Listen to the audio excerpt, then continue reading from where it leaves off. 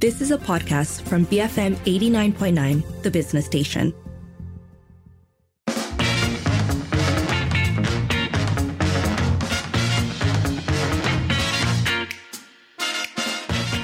It is 5:08. You're listening to the Evening Edition with Sharmila and Sharad. So first up this hour, more and more people are turning to the internet to self-diagnose medical issues, and this might be a problem. So this comes by way of a report in The Star recently, where they spoke to a number of people on this issue of self-diagnosis and treatment. So they covered a number of things. For one, they talked about warnings from the health fraternity about relying on self-diagnosis and self-medication. They also talked about how some people were taking even expired medicines, based on wrongful information or perhaps a misunderstanding of information online. And then there were interviews with patients who talked about how self-diagnosis, the internet helped them deal with some of their medical issues. So it's quite an interesting one, but it does also point to, I think, an increasingly important aspect to how people think about health and where the internet and this free access to information comes in. Absolutely. And I think there's also concerns that, that people might harm themselves as a consequence of these practices. But instead of just dismissing people, Shamila, I think that, one has to listen to why people have adopted some of these practices that are seen as problematic, right? So, for instance, people using a pharmacist as a surrogate doctor at a kind of local pharmacy, or the internet to at least get some basic information, or in many instances, I think what we all do in some sense, if we have a condition that we've encountered for much of our lives, like a cold, like the common cold, or we think is a common cold, we do what our doctors give us. We go to and get the Panadol and the cough mixture, and we wait it out with a bowl of hot soup and such. Hot honey lemon. Yes, hot honey lemon. The cure-all. Absolutely. Gargle, with salt water. So it's a tough one to... It's a tough one to entirely throw out because I think many of us might do it to a certain extent. I think where the danger lies is what that extent is and where to draw the line, right? Because for me, I find health information online helpful, particularly in terms of knowing when I should seek medical help. How long should a cold go on for before you get worried? How much is normal? If something is wrong in one day, at what point should you go? At what point is it an emergency? All of those things I think are fair. I think, though, when you don't know how to tell the difference between accurate, well-researched health information online and all the websites that offer all sorts of solutions and cures that may not be true, or even in some cases actively steer people away from seeking medical help when they should be getting it, that's where it becomes a problem. And as we've learned, both throughout COVID, but increasingly also in terms of many aspects of scientific communication, there is a real problem with getting information online where the average internet user can't necessarily tell the difference between accurate information and nonsense. Yeah, so there's a lot of stuff that that happens, say, on Instagram, and people claiming to be experts and so on. And I have done enough doom scrolling through these types of it's almost like an advice column that somebody's kind of giving you some suggestions about your health. But at the same time, I think we can't pretend that doctors are all knowing, that they're always accurate in their diagnosis, that hospitals will always manage you in a way that is in your interest rather than their interest. And I mean, there's all this stuff that becomes part of that. What I think we both agree, Shamila, is the bad stuff, which is the conspiracy theories, the kind of... So there are narratives about why people don't want to go to doctors or the hospital. I mean, fear is a big thing, but also all of these things, people tend to mistrust the system. They tend to feel that often healthcare professionals don't have empathy. And so for all of those reasons, sometimes it becomes a lot more tempting to decide, well, this doesn't seem like, there's plenty of information, I'll see what I can do. But I don't know, I think that thinking the internet can tell you what's wrong with you medically without seeing a healthcare professional can be quite problematic for many people, especially when you're talking about more serious conditions. I think it's true of all information that's unfiltered and unframed in the internet, right? I mean, and this is what somebody with 7 years of training might be able to do better than you yourself going a blog set up by someone. Yeah, indeed. But I mean, again, I think the truth lies somewhere in between. And I think it isn't useful to just sort of dismiss people's, and I think it comes out of a particular experience of the world, right? And feeling that, yes, there are these corporate agendas that are driving some of the big decisions that are being made, and they might be resistant to that. So then the question is how to have a sensible, evidence-based conversation about the choices that individuals have when faced with a medical condition. So we will be joined after this by Professor Lee Peng Yin, who is a primary care physician from the Faculty of Medicine at University Malaya. But we do want to hear from you. Do you look up health information online? When do you decide to see a doctor? You can call 77332900, send us a voice note or WhatsApp 018-789-8899, tweet us at BFM Radio. Bodacious, fabulous minds. BFM 89.9, the business station. It is 5:15. You're listening to the Evening Edition with Sharmila and Sharad. We're talking about the rising number of people who are turning to the internet for self-diagnosing medical issues and what we need to be aware of when doing that. We'd like to hear from you. Do you look up health info online? When do you decide to see a doctor? You can call 77332900, send us a voice note or WhatsApp 018-789-8899, tweet us at BFM Radio. Joining us now on the line is Professor Lee Peng Yin, primary care physician from the Faculty of Medicine at UM. So let's start with, how often do you see patients who have come in saying that they've looked up their own symptoms online, and what do they mostly come in to see you for? I think it's getting more often nowadays. So previously it wasn't that often, but it's getting more and more often. And also depends on where do we practice. In University Malaya, I think there are more. But in the more rural area, there'll be less. Maybe about I would say maybe about 20 to 30%. Yeah. Prof, is going to ask you, just continue with that, when people do come in, having had spent some time doing the self-diagnosis, are we looking at serious ailments? Or are we just looking at your common cold and sniffles? Usually when they come to see us, it's most likely it's more serious than just common cold, meaning they have tried and then it doesn't improve, then they come and see us. Yeah, so those that actually having mild illness, they probably have self-medication or went to the private GP and their illness got improved, then they don't come to us actually. So in UC Malaya, we see those patients, usually it's not so minor illness because they usually have seen someone or they self-treat and not improve, then they come. Yeah. Why do you think this self-diagnosis and even self-treating or self-medicating is becoming common? Is it a question of convenience for the patients, or is it that perhaps they don't trust the healthcare system? I think it's about whether they trust or not trust the healthcare system. I think it's more about the time and the cost of them going to see a doctor, you see. So, and because going to see a doctor is not so simple as you go to the clinic to see a doctor. You probably need to spend the whole morning, and sometimes their job will be affected. So, and also, of course, the money they need to spend, the transport and all that. Yeah, it's more of that, I think. Now, we also see, apart from the question of getting medical advice online, one of the other common practices is seeking advice from pharmacists at, your local or commercial pharmacies. Is it inadequate to seek advice from a pharmacist alone? It depends what kind of advice you are talking about. If advice to make a diagnosis and give treatment, I think it is inadequate because pharmacy are not trained to make diagnosis.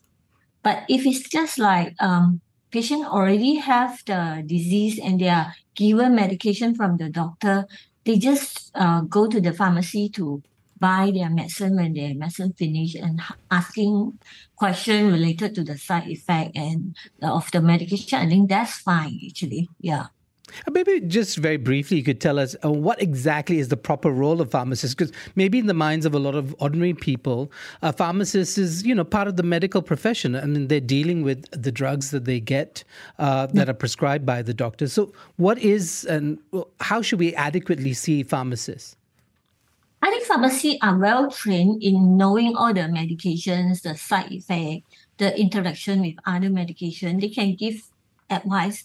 But pharmacy are not trained to make diagnosis. So if you need advice from pharmacy about the medication you take, is it because of this medication causing you having some side effect? Probably they can give you advice. But in terms of making diagnosis and giving you medication, I don't think that is appropriate because we do see some cases where patient just go to pharmacy and diagnosed to have certain disease and they take the medication for long term and patient come with a lot of side effects because that wasn't the right diagnosis. So actually, this comes down to when is it safe to refer to online sources for medical advice or diagnosis, and when should a patient decide they have to go see a doctor? It's really depends on each individual condition. And I would say mainly if you have minor illness like fever, cough, running nose, probably you can self-medicate. But to refer to online for other diagnoses, sometimes it may not be that reliable, as you see, because you can put in your symptoms in online, like example, nowadays got AI, ChatGPT and all that. It will give you a list of possible diagnoses, but it may not apply to your condition because, number one, it doesn't consider whether you have other illness, whether you have any family history of certain illness. And also, sometimes when we make a diagnosis, it's not just by history of symptoms. A lot of time we need to examine and check the patient for certain sign and symptom of which the online platform can't do it. Yeah, but just generally, do you welcome the fact that a lot of medical information is now available on the internet? Yeah, I think, the good thing is nowadays, the internet, you can search for a lot of medical information and some website or platform are quite reliable, but there are some that is not reliable. And if you can go and Google search, some website will just give advertisement and direct you to some alternative medicine and all those kind of things. So whenever you search information online, you have to be very, very careful. Yeah. So what are some ways that we can tell if a source or a website is reliable or not? Are there some guidelines or benchmarks that we can keep in mind? I would say you have to check the source of information from that online. If it's from I think UK government have quite a number of online resources for patients. Those from UK government, the NHS would be reliable. And I think our own government, the KKM, have some information or resources online. Those are reliable. But those that the source are not from the healthcare system or government, that you have to be very, very careful because a lot of time they just try to attract the user and try to do some advertisement about some other treatment. They may ask you to buy some supplement or something like that. Yeah.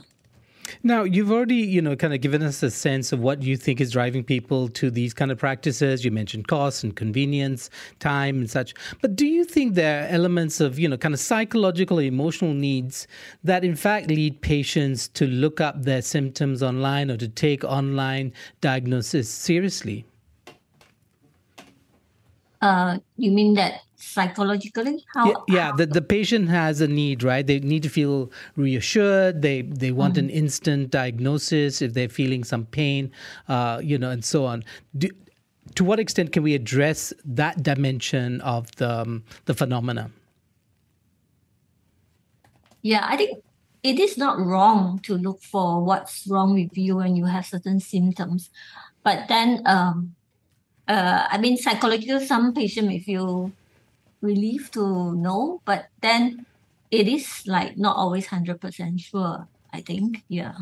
It's still that it's good to get a professional consultation, especially those illness that is more of like longer or chronic. Like let's say you have some fever, runny nose for 1 or 2 days, I think that's fine. But if you're having the symptom for more than 2-3 days and you still rely on the online resources, that will be a bit dangerous, because you may delay the diagnosis of your problem and you may delay the treatment and all those things. Yeah. Yeah, actually, I wanted you to expand on that because, if patients only seek medical attention once the symptoms get worse or they persist, how will this affect the treatment and diagnosis and their subsequent healthcare? Yeah. Of course, if the disease is serious, if they delay it, it will delay the treatment. It may cross the time that actually they can get the best treatment. Example, like previously the COVID, if like first few days they get the diagnosis, they may be okay. But if they delay and come with a late symptom, then it's a bit hard, So the other thing is like sometimes patients self-medication, take their medication on their own. It may also mask the symptoms for us to make a diagnosis. Example, like let's say a person having a meningitis, what we call infection in the brain. But if the person having fever, it will start with fever first and all that. If a person having fever and then go and take antibiotics, sometimes when we take the blood or other specimen to help us to make that diagnosis, we can't get the findings because the antibiotic, the self-medication with antibiotic may cover what we can see from the test. So that may delay the diagnosis and all that, yeah. Prof. Lee, so one of the issues that came up in the STAR report that, discussed the question of self-diagnosis was the use of expired medication. What's your advice on the risks of taking medication that's gone past its expiry date? My advice is do not take the medications that gone past the expiry date. So you can either go to a doctor to get a medication, or if just a simple medication that you can buy from the pharmacy, you should get the not expire one. Because there are many problems with expired medication. Number one, like the effectiveness would be less, meaning like the medication doesn't have the effect that it's supposed to have. Okay, so you take it won't help. Number two, it may even cause harm because some of the expired medications, certain antibiotic and other, may have some toxic compound after it expired.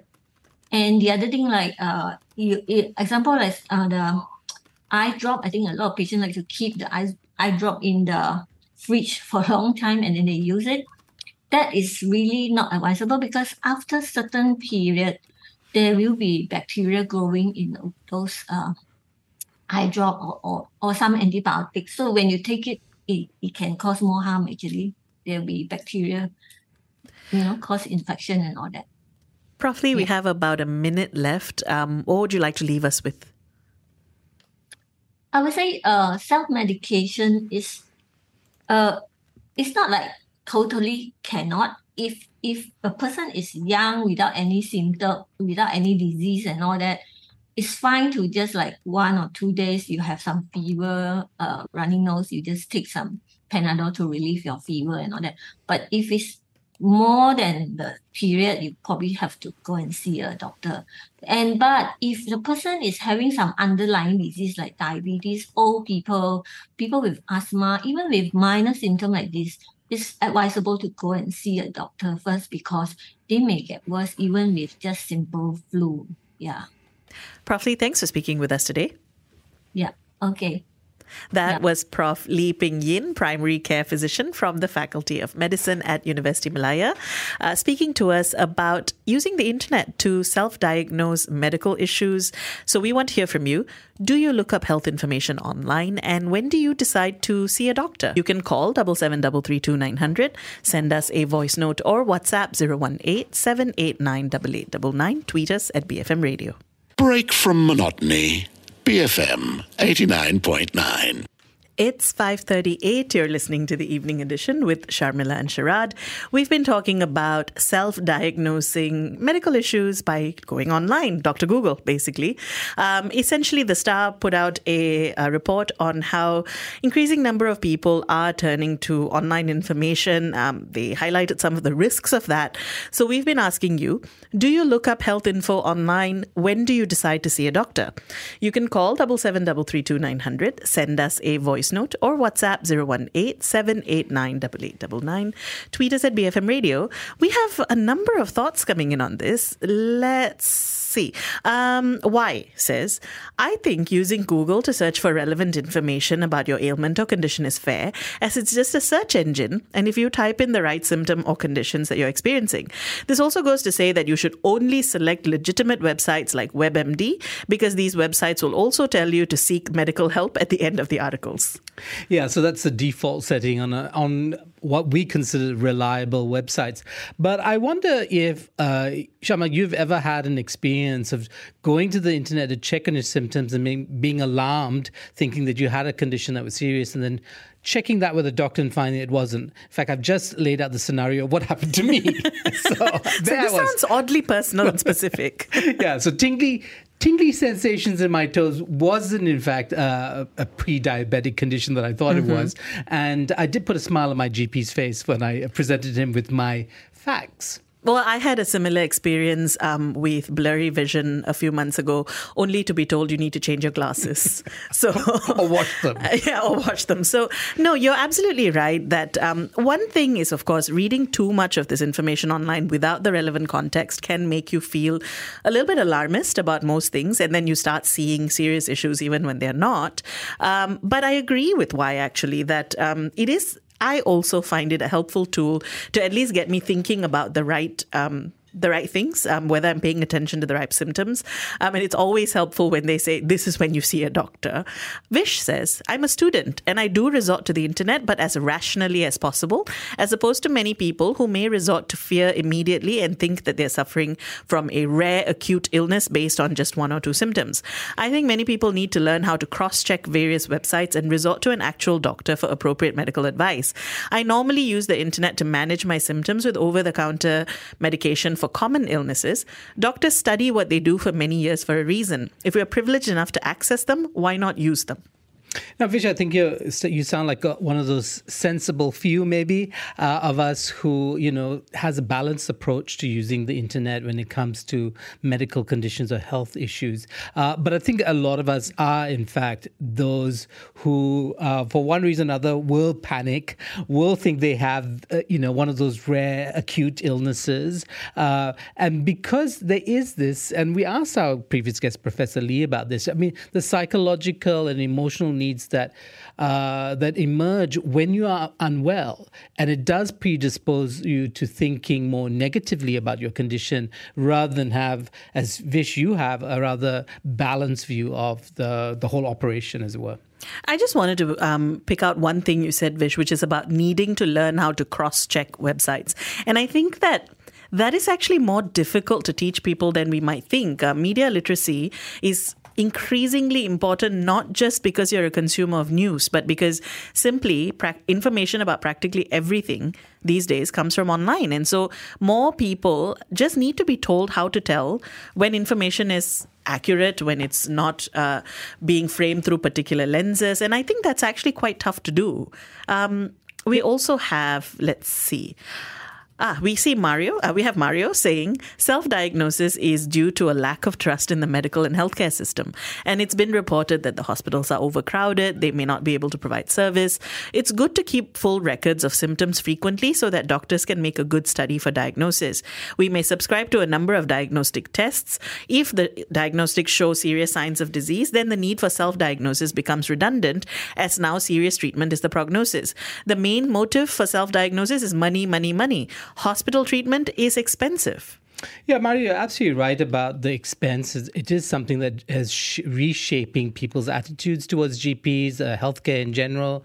But the question of trust is a curious one, I think, because you do see in some people when they, when their trust in the mainstream medical healthcare systems and pharmaceutical companies disappears, they then shift their trust wholly to some of the people online who now kind of project themselves as being against those big companies, against big pharma, and then take on the mantle of a somewhat heroic figure trying to tell the truth. And I don't know if this shifting of trust from one entity to another is necessarily a sensible thing to do. So absolutely this, right? I find it quite odd when people talk about a lack of trust in doctors or hospitals or a system, but then they're willing to put their trust in the hands of a stranger on the internet who has a certain set of ideals that perhaps might align better with yours. And there the question of trust becomes quite muddied, right? We do have a voice note that's come in. This is from Roberto. Certainly always try to not to trust or to find any information on Google unless that I'm desperate or to look for the side effects or XYZ medication. Usually when I go to see the doctor is when I'm on excruciating pain only, and I cannot take it. Usually I try to allow my body to recover or, build immune protection by itself. But I never go through Google and ask for XYZ medicine to auto-medicate myself. No. That's a big no. And as much as possible, I try to get rid of expired medicine, or once that I finish the treatment that the doctor sent me and there's still some medicine left over, I throw them away to avoid any situation. Roberto, thank you for that. I think you and I might be on the same page. I almost never rely on online. I almost never decide on medication without a healthcare professional telling me what to take, except for the most generic of flu medications and so on, which you can buy over the counter. Yeah, but one thing, Roberto, you do mention, which is quite interesting, and I've heard this said to me before, is let your body heal itself, right? Especially when it comes to common cold and stuff like that. Don't run to the clinic and get the medication. And I wonder about that advice. And I wonder if, Roberta, it applies only to yourself. Does it apply to your children? Or does anybody who have children or making a medical decision on behalf of other people apply the same standards? So they might be self-sacrificing, willing to suffer, the torture of going through the symptoms. Will they use the same logic for those under their care? Oh, this is actually a really interesting question, right? Because obviously the response to a person choosing not to seek medical care is, well, it's your body, it's your right to do what you want to do with it. But what happens when you're making decisions for someone else? Just to close off on this side of things, at least, we do have Benjamin saying, searching for a diagnosis on Google is like reading a map. Anyone can open up a map and try to navigate. But at the end of the day, you'd put your money on either the scout or the sailor. Which I thought is a great analogy. Right. So the trained professional. Yes. And, I think there must be something said about, and this may be a conversation for another day, is the kind of GPs we want. When we talk about primary healthcare, what kind of GPs do you go to and what kind of personalities attract you? So keep those thoughts coming. We are asking you whether you look up health information online and when do you decide to see a doctor. You can call 77332900, send us a voice note or WhatsApp 018-789-8899, tweet us at BFM Radio. Thank you for listening to this podcast. To find more great interviews, go to bfm.my, BFM 89.9, the business station.